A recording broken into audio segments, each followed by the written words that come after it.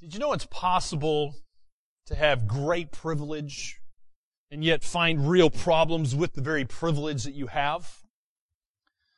We're going to see that to be the case with Abraham.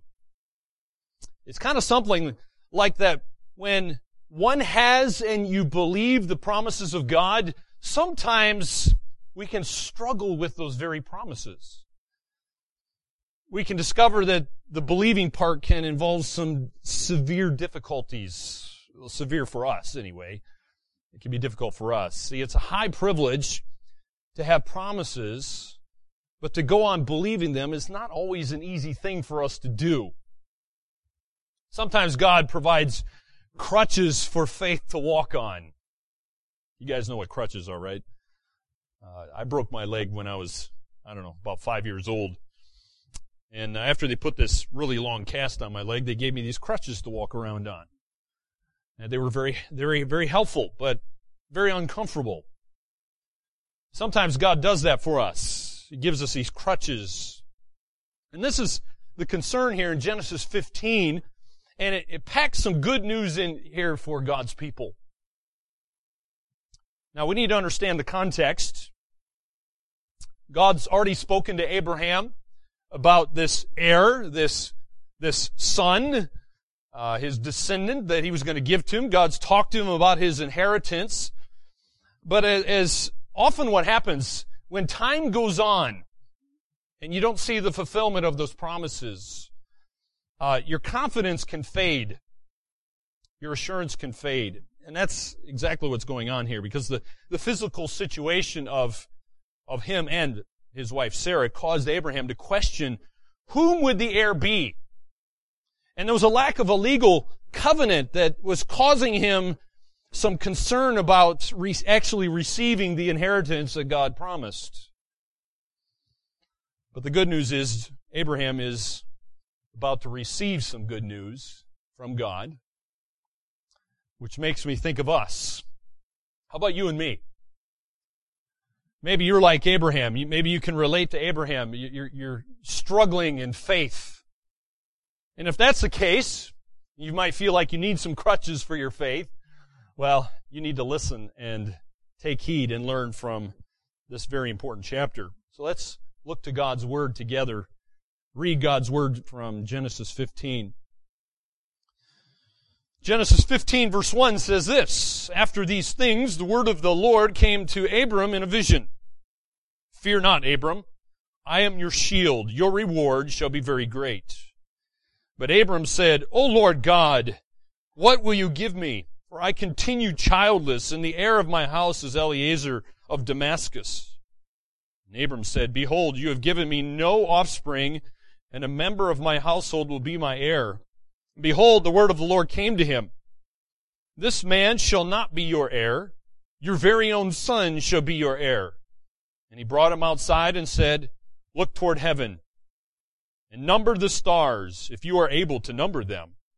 Then he said to him, "So shall your offspring be." And he believed the Lord, and he counted it to him as righteousness. And he said to him, "I am the Lord," that's Yahweh, "who brought you out from Ur of the Chaldeans to give you this land to possess." But he said, "O Lord God, how am I to know that I shall possess it?" He said to him, "Bring me a heifer 3 years old, and a female goat 3 years old, and a ram 3 years old, a turtle dove, and a young pigeon." And he brought him all these, cut them in half, and laid each half over against the other. But he did not cut the birds in half. And when the birds of prey came down on the carcasses, Abram drove them away. As the sun was going down, a deep sleep fell on Abram. And behold, dreadful and great darkness fell upon him. Then Yahweh said to Abram, "Know for certain that your offspring will be sojourners in a land that is not theirs, and will be servants there, and they will be afflicted for 400 years. But I will bring judgment on the nation that they serve, and afterward they shall come out with great possessions. But as for you, you shall go to your fathers in peace. You shall be buried in a good old age. And they shall come back here in the 4th generation, For the iniquity of the Amorites is not yet complete. When the sun had gone down and it was dark, behold, a smoking firepot and a flaming torch passed between these pieces. On that day, Yahweh made a covenant with Abram, saying, To your offspring I give this land, from the river of Egypt to the great river, the river Euphrates, the land of the Kenites, the Kenizzites, the Kedmonites, the Hittites, the Perizzites, the Rephaim, the Amorites, the Canaanites, the Girgashites, and the Jebusites. Thus ends chapter 15. So what's the point in all that? Well, there's some lessons we can learn from this. I heard a long time ago a man named Alec Moiter. He said, when you're reading your Old Testament, particularly the stories in your Old Testament, remember that those Old Testament narratives are a declaration by God of God. So God's speaking, He's talking of Himself. He wants you to learn some things of Himself because it's by God, of God. So what can we learn? Well, here's my theme coming from Genesis 15. That God meets struggling faith with assurance and develops assurance through His covenant. So there's your two main points. If you're keeping notes today, I'll put the two main points in that theme for you. So our first lesson that we can learn about God is that God meets struggling faith with assurance. Praise God for that. Praise God for that. But notice how the chapter begins. Genesis 15 starts with these words, after these things. So it comes in a context. So we have to ask the question then, what things is God talking about? Well, that's the previous chapter. Chapter 14.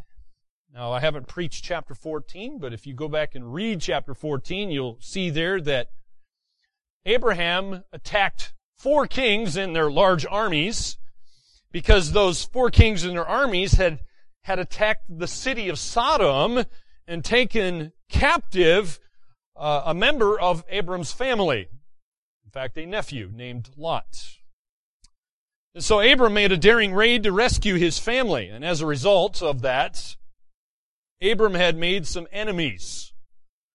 As you can imagine, those 4 kings would not be very happy with Abram. But the good news is, we have for the very first time in your Bible here, where we have this phrase introduced here, the word of Yahweh came.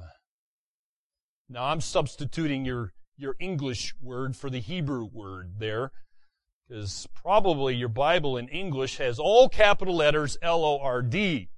That is the Hebrew word for God's name, Yahweh.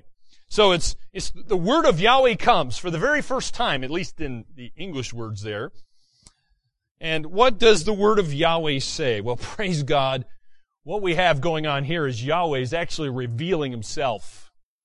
He's telling us some really good things that we need to know. So let's see what He reveals to Abram. Number 1, we're gonna see God's revelation here in verse 1. So God's struggling servant here needed some assurance. Now, how's he going to get that assurance? Is he going to get it by relying on himself? And is he going to give himself a pep talk here? And is he lacking in some self-esteem? Or what's going on? Does he need some psychoanalysis going on here? What does he really need? What he needs to know is he needs to know God. He needs to know God. And so God reveals Himself and in the process brings some assurance to someone who's struggling a bit here. And what does God actually tell him? Number 1, notice the first words out of Yahweh's mouth here is what? Fear not. Fear not. So the point that I think we can make here is that God is our peace. God is our peace. By the way, have you noticed how often, if you read your Bible, often God, when He comes to people, or an angel even comes to people, often the first words out of the angel's mouth, or God's mouth, or the pre-incarnate Christ, is, fear not. Obviously, we as human beings have issue with this. If we see God continually telling us, fear not. We have an issue with fear. We need to fear God. We need to have this reverential awe of God, but The circumstances and the people and the things around us should not bring us fear when we understand who God is, that God is our peace. And the second thing God says here is, He is a shield. He's a shield. The idea there, God's saying, Abram, I am your protector. Don't look to yourself and your army and, what's going on with all the other armies and people around you. Look to me, because I am your shield. So I ask my friends, are you shielded as Abram was? Is God your shield? A shield was something that a soldier would take with them. They would use it usually in their left arm as protection. Are you trusting in God like a shield to protect you? Now, often men and women trust all kinds of other things. We might even trust our own government. We might trust ourselves or the things in our resources, our investments. It might be our own intellect, our own abilities. We might put some trust in our friends or our family or our own wealth or our ideas, our popularity. There's a number of things we tend to put our trust in. We treat it like a shield. But those things ultimately disappoint anybody who puts their trust in them. Just talk to people, and you'll see that to be the case. So my friends, if you want a real shield, if you want a real protector, then trust God. Trust God. Fortunately, eventually, Abraham, we see him here doing that very thing. But there are times in our life where we can be up and down, right? We're not consistent. Maybe at one moment we're trusting and another we're not. But hopefully this will be a general direction of your life, that you're seeing God as your protector. God also revealed Himself, number 3 here, as His prize. God is our prize. Notice there in verse 1 that God says, Abram, your reward shall be very great. Your reward shall be very, very great. Literally, God's saying, I am your reward. And because the letter R doesn't match the P's, I changed reward to prize. So hopefully it'll help you remember all those 3 P's, the 3 P's there. He is your peace, your protector, and your prize. He's all 3. And this is a good, in fact, a great promise, that God Himself was to be Abram's reward. He is your reward. So I ask, do you seek for things? Do you think that your reward consists of what you can earn or what you do or what you know? If you think that, you're going to be certainly disappointed. To have God as your reward, by the way, means several things. Number 1, it means this, my friends, that you can share in all that God has. Think about that. What does God have? Well, Psalm 24:1 says, the earth is the Lord's, the fullness thereof. So the entire universe is the Lord's. Okay? So you can share in all that God has when you claim God as your prize or your reward. And moreover, we learn in Scripture that He's going to share heaven and earth with us, that is, if you're a believer. See, the Bible says that we are God's children. You're not born into His family, by the way. You're adopted into His family. And Romans 8, verse 17 says that if we are children, then we're heirs. Heirs of God and co-heirs with Christ. Notice the phrase, co-heirs with Christ. Let me just elaborate on that for a moment, because that's crucial. The Bible says you are a co-heir with Christ. Now you need to understand there's a great difference between an heir and a co-heir. They're not the same thing. See, if you're just a single heir, then you alone inherit everything. But if you are one of 4 heirs, then you receive 1/4 or 25% of the inheritance. You don't get it all. If, however, you happen to be one of 4 co-heirs, then guess what? You inherit everything. You inherit all. Because co-heirs possess the inheritance together. All four get it. And this is the point I want to make here. It's the same for Christians. Because the Bible says in Romans 8:17, you are co-heir with Christ. So all Christians are co-heirs with Christ, and so all that God has becomes ours. All that Christ has becomes ours because you're a co-heir with Christ. So what Christ possesses, you possess. Does that make sense? You're possessing it jointly. And then you're going to enter in, one day you're going to receive this inheritance when you meet Jesus. And you'll be a co-heir with Jesus. So we need to understand what it means to have God as our reward. He is literally your prize. And all that He has and what comes with Him, you also inherit. Well, we could go on and on about all of that, but I hope that's encouraging to you, as it was to Abraham. See, God is our peace. He's our protector and our prize. God's revealing Himself here to Abram to give him this assurance and this encouragement that he needed. But let's look at Abram's reasoning here after God's revealed Himself in verse 1. We see in verse 2, Abram says, "O Lord God." Now you may not get the full significance of that in the English there,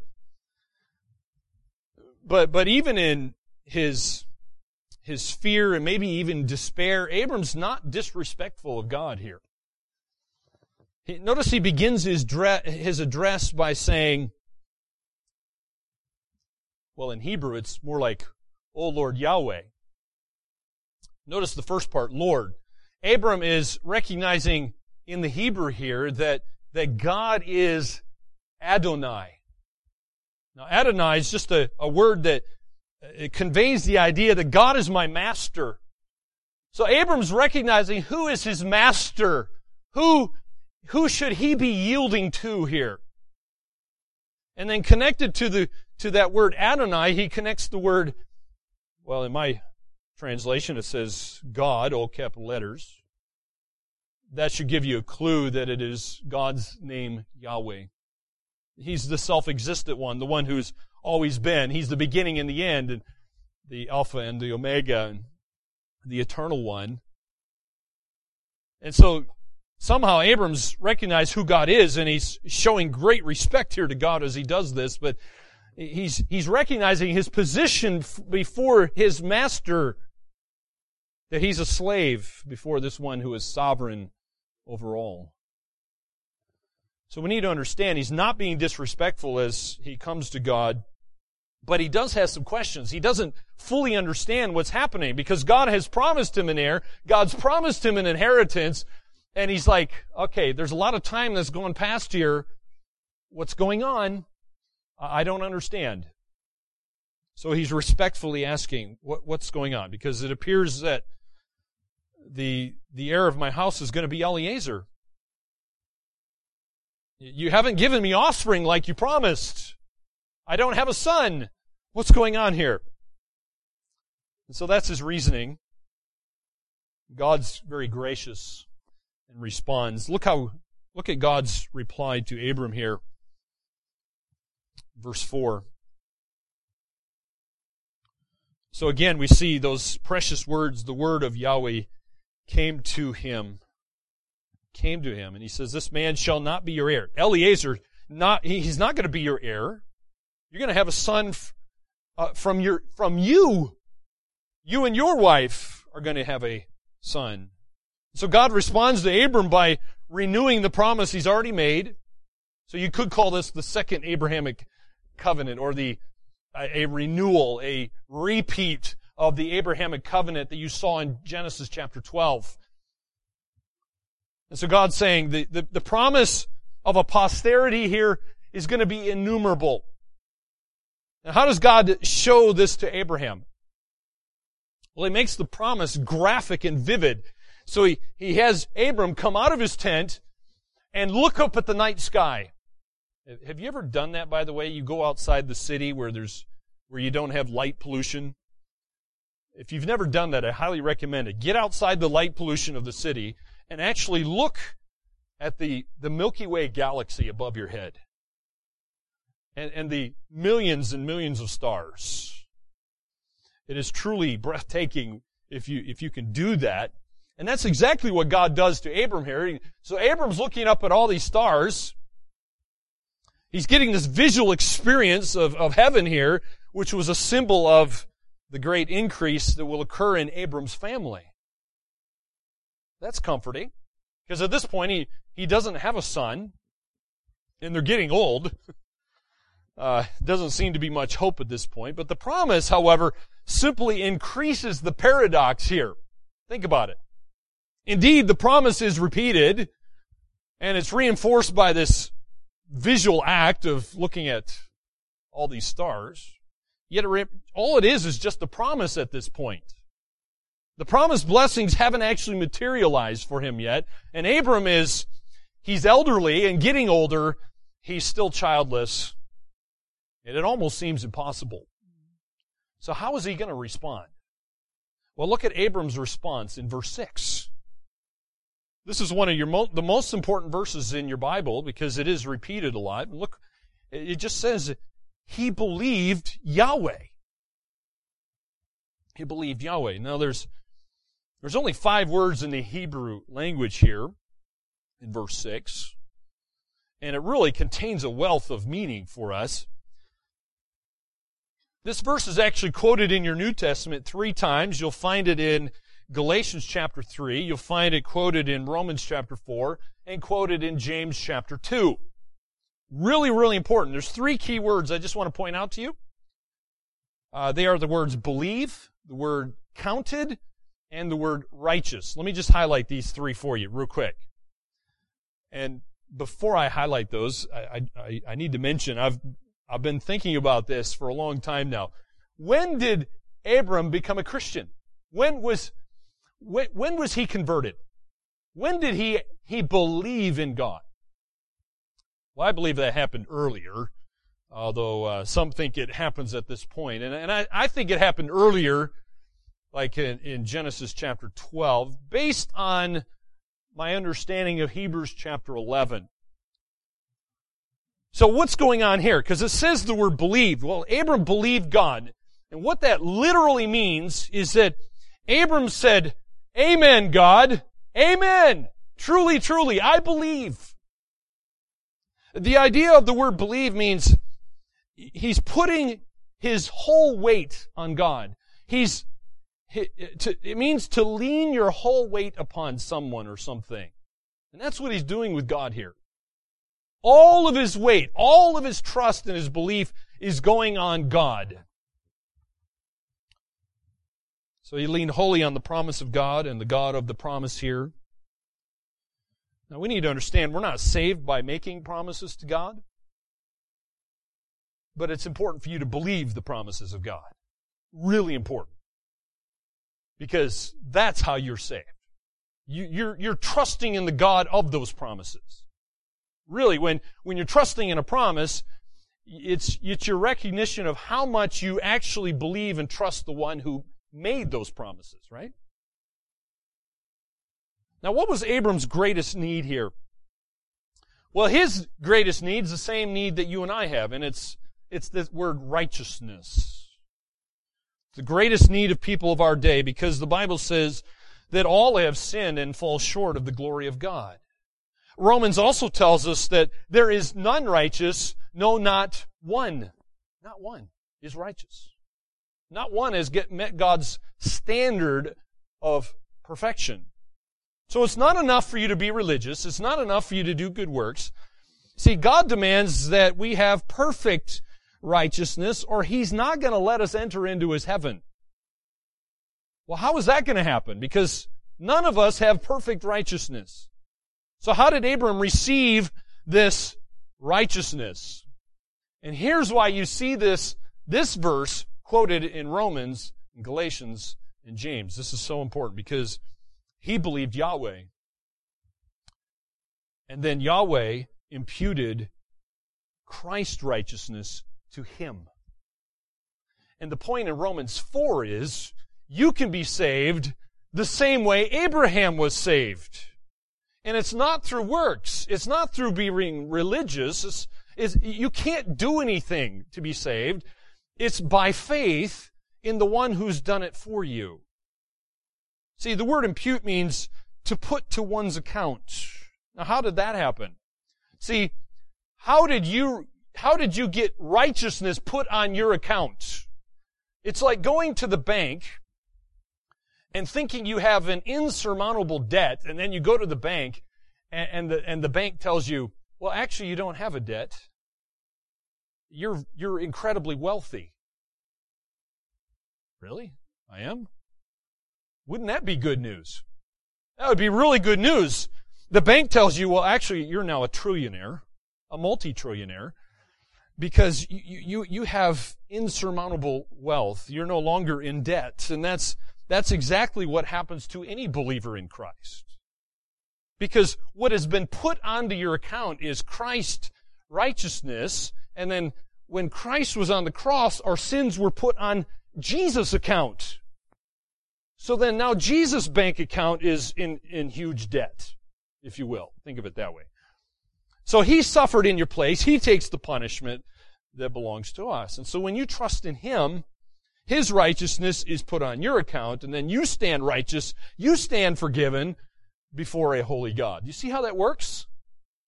And that's why this verse is used over and over in your New Testament. It's so important. Abraham believed God. He puts his whole weight on the only one who could help him. His greatest need was a lack of righteousness, so he needed the righteousness of Christ. So praise God, that's how all believers are made debt-free and get a huge, huge, glorious account in place of that. But there's a second lesson we can learn from this account. I know I'm going fast here. I'm just getting some highlights for us here as we go through this. But we see here that God develops this assurance through His covenants. God is a God who loves to make covenants, a God who keeps His covenants. In fact, some have said your Old Testament is where God makes covenants, and the New Testament is where you see God keeping His covenants. That's a good way of thinking of the Bible. But we need to ask the question, what is a covenant? Because that might be confusing. A covenant is just a promise. It's a promise. In this case, a promise that's made by God to Abram. Now, for many of us, promise might be a better word for you to think of than the word covenant. For some people, covenant might suggest you trying to make a bargain with someone or a group of people. God's covenants, by the way, are established apart from the bargaining capacities of people.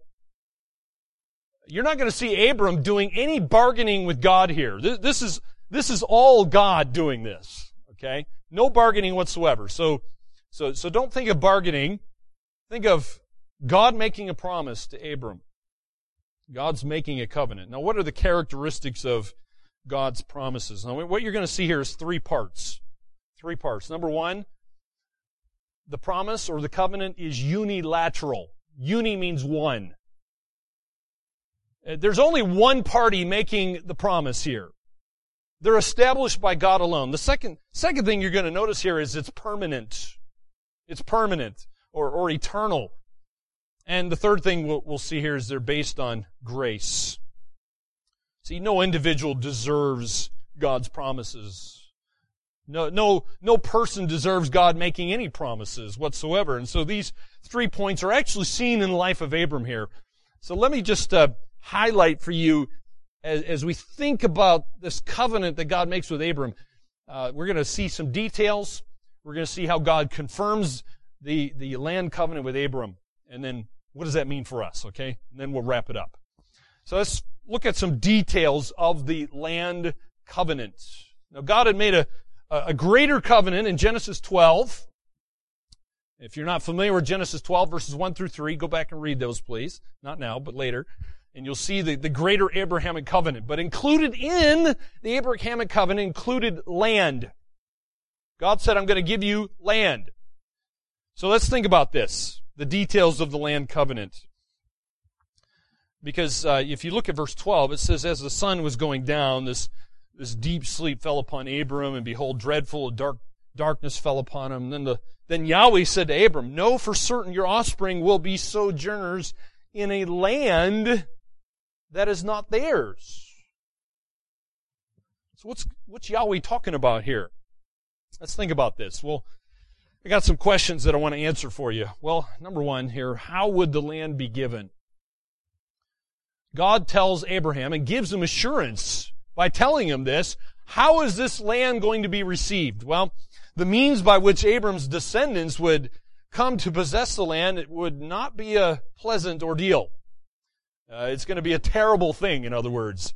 And God actually foretold Abram, his followers here, his descendants would be enslaved. Notice, God says for 400 years. And it's going to be in a foreign land, which, of course, if you know your Bible, you know that foreign land's going to be Egypt. Eventually, they're going to go down to Egypt. And so this was the historical outworking of Abram's vision of these birds. These birds, notice they are descending on slain animals. I've tried to do some reading and trying to understand what's going on here. It is possible that these birds directly referenced Abram's descendants and the abuse they received at the hands of the Egyptians. It's interesting, the Egyptian falcon god by the name of Horus was a meat-eating bird. So possibly there's this connection here to the Egyptians through that means. And so God's telling him, well, how are you going to get the land? Well, it's going to be down the road. It's not coming to you immediately. And it's going to be a terrible ordeal. And you're going to be under some attack, under some abuse here. But at least it's going to happen. There's another question that God answers in verse 15. To whom would the land be given? Well, look what verse 15 says. As for you, God speaking to Abram, He says, you shall go to your fathers in peace. You shall be buried in a good old age. I can imagine Abram was a little shocked by what God said there. Abram had to accept the fact that he would not possess the land.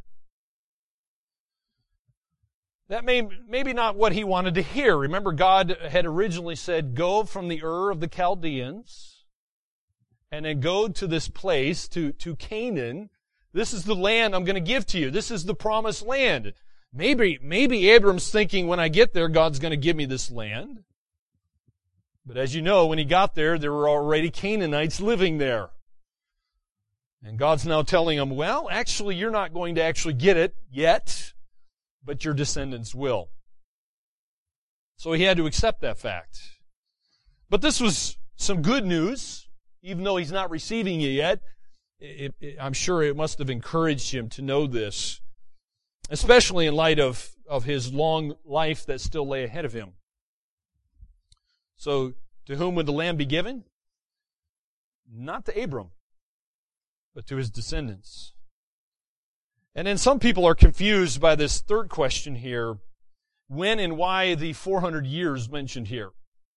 This is confusing to some people. By the way, there's no contradictions in the Bible. We just don't understand what's going on sometimes. But if you look at verse 13, it mentions 400 years. And then if you look at verse 16, it mentions that that they're going to come back to the promised land in the fourth generation. So what's going on here? It's an apparent contradiction. Well, that's because you need to understand a generation could actually mean a lifetime. And during the patriarchal period, of course, people were living longer than they do today. So that could be 100 years. Patriarchs lived over 100 years old. So the round number of 400 in these four generations here are basically coming together into one. And then we also know, based on Exodus chapter 12, that they were actually in Egypt for 430 years, technically. So it's describing this long period that ended with the Exodus, when when Israel comes out of Exodus after being enslaved in Egypt for 430 years, to be exact. So the 400 years was an important mark by which you can kind of put your mark in the sand, so to speak, a mark of history. But a far greater significance here is why? Why?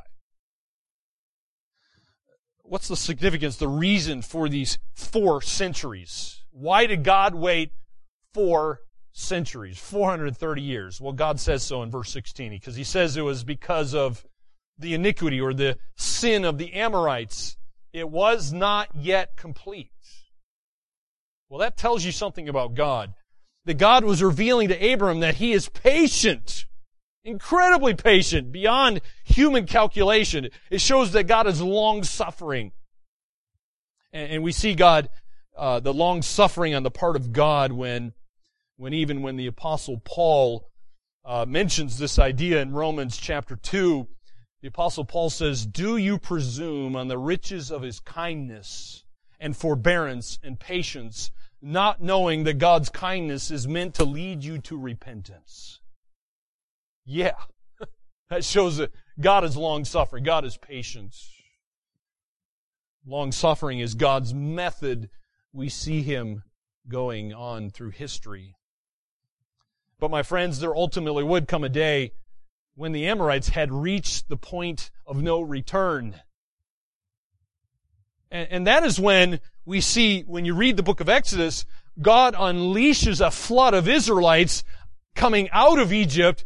They eventually make it to the Promised Land.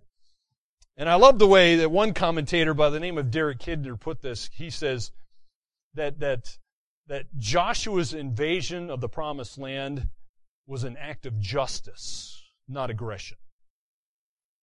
It was an act of justice, because I hear unbelievers they love to attack God, and they talk about the genocide that takes place in the Promised Land as if that's not fair. Really? God gave them 430 years to repent, and they refused to repent. And so they got what they deserved. And so we need to understand that God is long-suffering. God is very patient. But at some point, the patience runs out. But we do see God's purpose here was ultimately to strengthen Abram's faith, to give him encouragement. And so these details of this land covenant are encouraging. They are assuring. But then God Himself is the one who confirms this land covenant in verses 17 through 21. Let's think about the confirmation.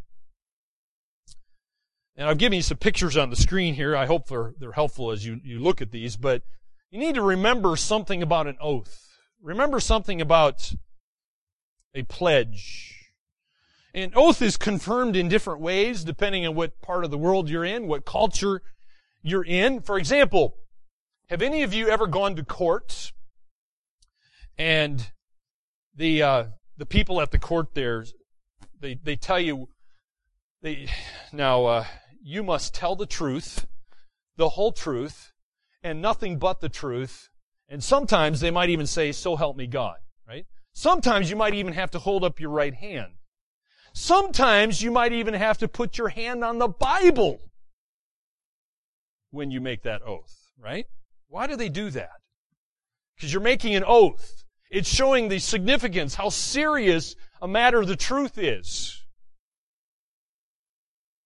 In other countries, like Muslim countries, an oath is confirmed by reference to the beard of the prophet.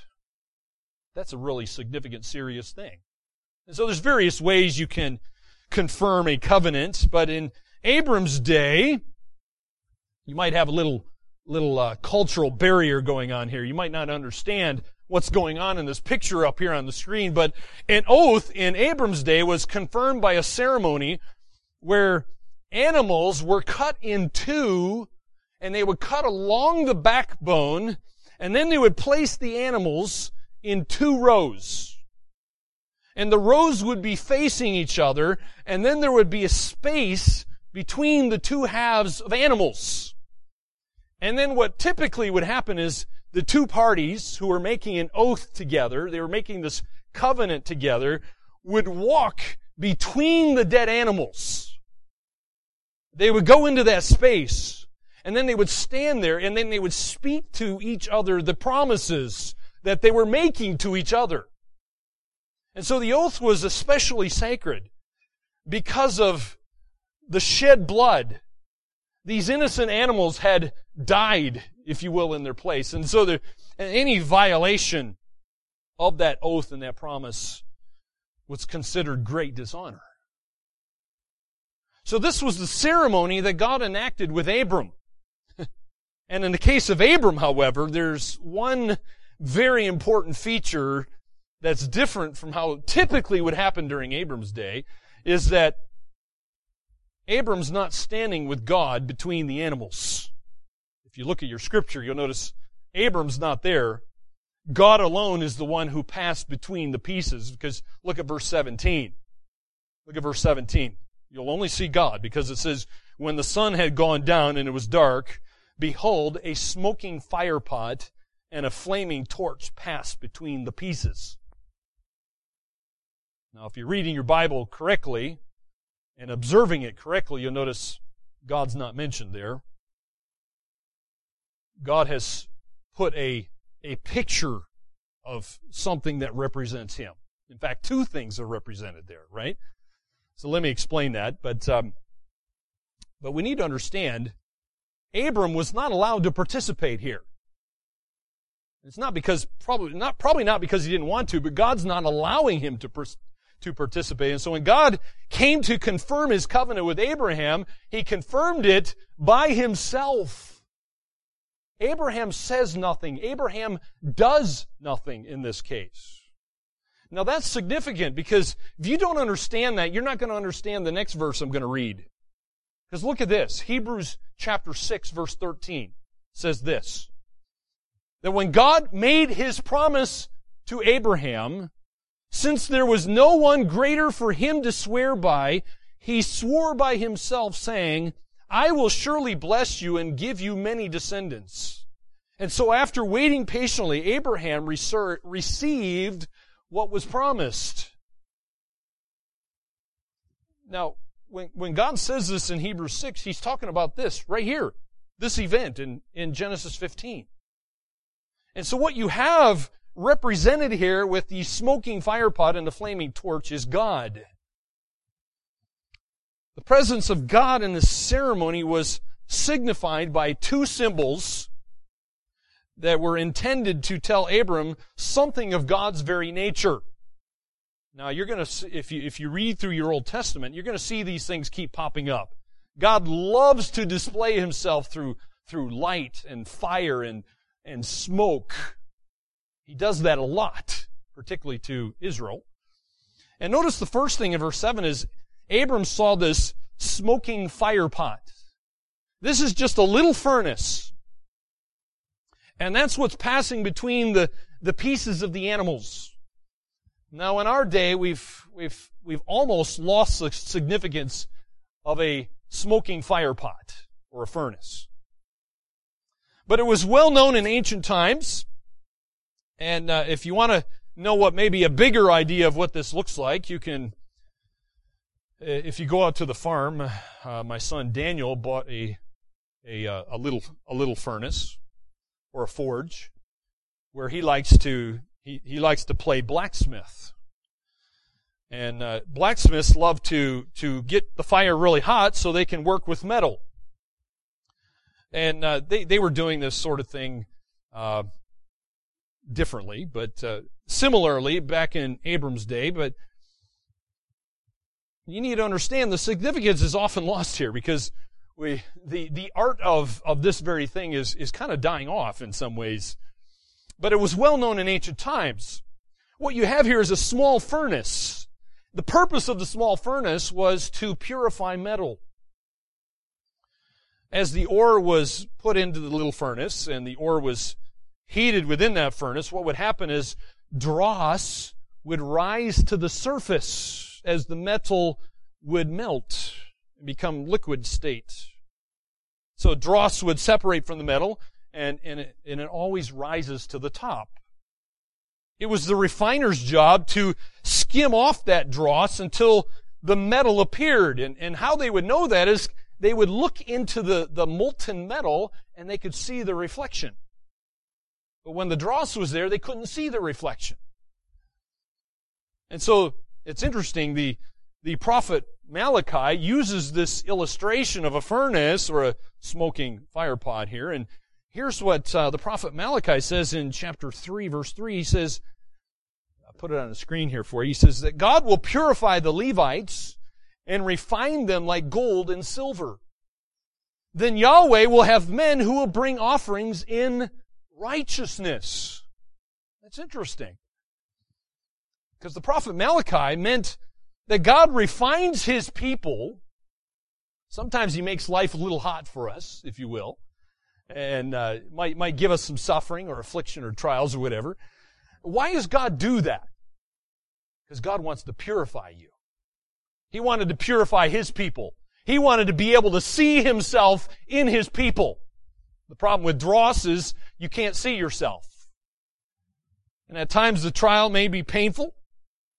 You might actually resent the fire that God brings your way.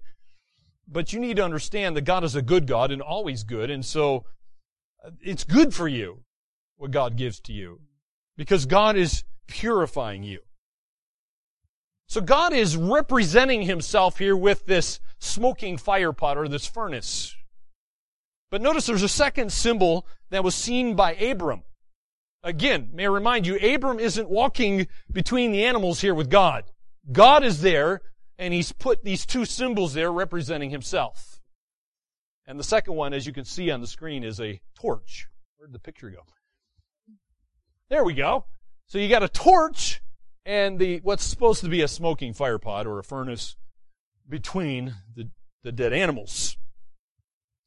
So that too, by the way, the torch is supposed to be a symbol of God's presence.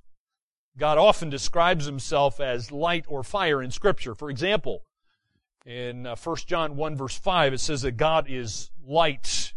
In Him there is no darkness at all. And this is how God appears to Abram. And we see God moving between these sacrifices, these dead animals. And what is God doing here? God is guaranteeing His promise. He's saying, Abram, I'm making a covenant. The covenant between you and me. I'm going to keep my covenant. And this is how serious this was, by the way. Because God's, as He's represented by the furnace and the torch, God's saying, what has happened to the animals will happen to me if I do not keep my word. If I break my covenant, if I break my promises, I too will be slaughtered and I will die and I will be under the curse. That's how significant this was. Now somebody asked me this week why these particular animals. I don't fully understand why God picked those animals, but what I can say is if you look at cross-references in your Bible, these are the kinds of animals that God said were acceptable sacrifices for, if you read the book of Exodus and Leviticus. God said there were unclean animals and clean animals. Some were not meant for animal sacrifices, some were. So these animals were acceptable sacrifices to God. So why those are the ones that God picks, okay? Don't fully understand why. But as we look at this land covenant that God made with Abram, again, understand it's unconditional. It's unconditional. It's not based on Israel's obedience. The covenant depends entirely on God's word. Now, what does that mean for Israel here? Because Abram, who becomes Abraham, is the father of Israel. So what's the connection to Israel, and what does that mean for them? Well, it means that Israel has a future in the Middle East. They have a future in the Middle East. See, one of the things, if you read all the way through your Bible, hopefully one of the things you learn is that during the millennium, the 1,000-year reign of Christ on the earth, is that Israel is going to possess a lot more land than they currently possess. So, if you think Israel has all their land at this point, they don't. Okay? If you look at a map like this one here, this is the best map I could find. You'll see the blue part there is Israel currently. The red part, I believe, is Jordan. But all that green space is the part that Israel does not currently possess, but is the land that God had promised, as far as I understand, anyway. And so, my friends, you'll see in that the map on the screen here is the countries of Jordan, Syria, and much of Iraq belongs to Israel. Now, if you have a Muslim friend, be careful if you talk about that, because they don't like to hear that. In fact, they really hate that, because they would love to see that blue part cease to exist and just push them right into the ocean, right? To totally wipe them off the map. But God says, that belongs to Israel. That is Israel's promised land, and has been since the Abrahamic covenant. And so, my friends, God is not done with Israel. The church has not replaced Israel just because Israel didn't keep all of the promise. Because remember, it's not based on Israel, is it? It wasn't based on Abram. Who's it based on? God. God's the only one represented between the animals, right? Abram's not there, so it's not based on Israel's obedience. So there is no way the church can come and replace the Abrahamic covenant here. It can't. So this is one of the reasons I am a premillennialist, and part of that means that there is a literal 1,000-year reign of Christ on the earth, and a part of that is Christ is going to fulfill His promises to Israel. They have a glorious future. Why can I say that? Because God made a covenant, and God keeps His word. He keeps His promises. He's going to fulfill it. You say, okay, that's great. That's for Israel. What does that mean for me? How does this affect me as a Christian today in 2019? Well, has God changed? No. Now here's where this relates to you, because God hasn't changed. He's the same yesterday, today, and forever. So just as God made a covenant with Abraham, and He kept it through history, so He's made a covenant with all who are Christians.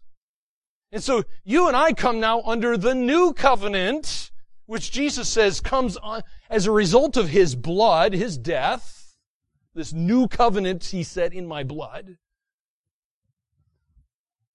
And so He will keep His covenant through the years of our lives on this earth, and He's going to continue to keep it through all eternity.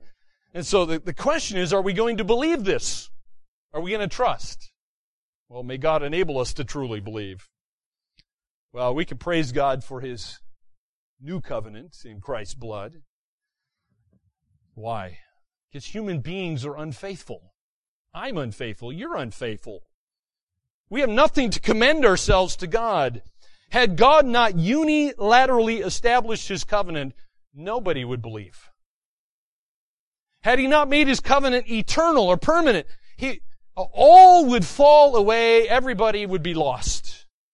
If His covenant had not been entirely by His grace alone, none would have heard those promises, because nobody deserves them anyway. But what did God do, my friends? God established His covenant. He confirmed His covenant.